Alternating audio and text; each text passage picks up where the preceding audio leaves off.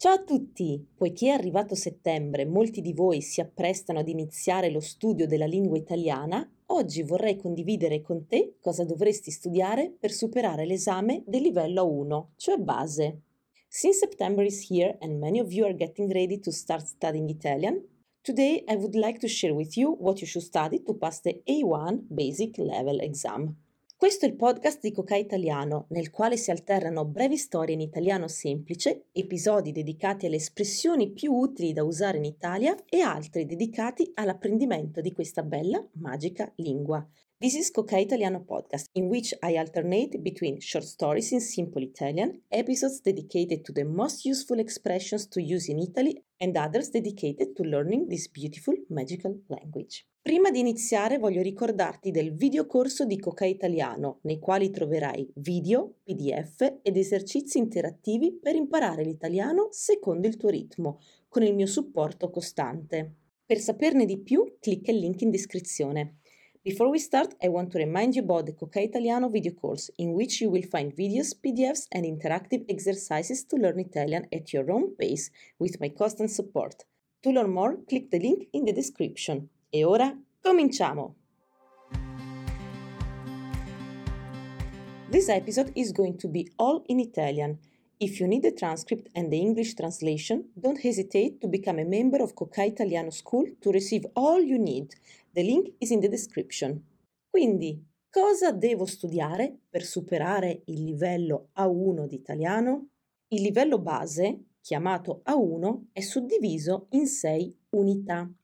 Naturalmente, il primo passo è sapere come salutare e presentare se stessi e gli altri in modo formale e informale, come parlare di età, professione, provenienza e così via.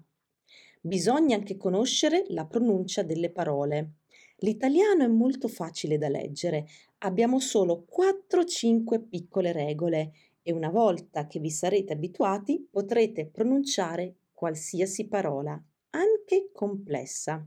A livello base bisogna inoltre saper parlare del proprio stato d'animo e dei bisogni primari.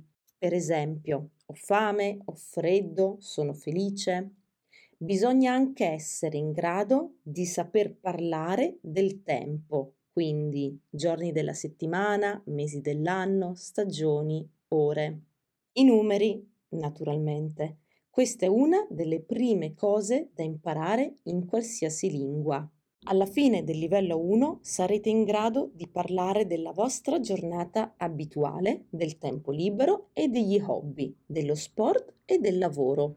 Inoltre dovrete saper descrivere le persone, sia il loro aspetto che il loro carattere, la casa e la città, in modo semplice, ovvio. Quando si è sicuri di questi argomenti, bisogna imparare a parlare di un evento passato e a raccontare un viaggio che si è fatto, ma anche i piani, i progetti e i sogni futuri. Imparerete a prenotare un biglietto del treno, a ordinare qualcosa al bar e a conoscere alcune abitudini e festività italiane. Questi sono gli argomenti di vocabolario e lessico. Dal punto di vista grammaticale, a livello base, per poter parlare delle vostre azioni quotidiane dovete imparare i verbi del tempo presente indicativo, sia regolari che irregolari.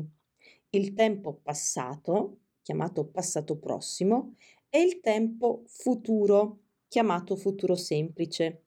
Imparerete anche gli articoli, articolo determinativo, illo, la e così via, l'articolo indeterminativo, un, uno, una, e l'articolo partitivo, del, della, dei. Mio, tuo, suo e così via sono possessivi e sono inclusi in questo livello. L'argomento grammaticale più complesso del livello base è quello delle preposizioni. Tutte quelle paroline che si usano dopo un verbo. Di, a, da, in, con, su, per, tra, fra. Si chiamano preposizioni semplici, ma nel livello 1 sono incluse anche le preposizioni articolate, dal, sullo, ai, eccetera, eccetera. Non temete, sono più o meno gli stessi argomenti che dobbiamo imparare per parlare in qualsiasi altra lingua a livello base. Fondamentalmente dovete essere in grado di parlare di voi stessi e di ciò che vi circonda nella vita quotidiana, nonché di ordinare del cibo e di muovervi in Italia senza problemi. Ok, tutti questi argomenti sono inclusi nel video corso di Coca Italiano.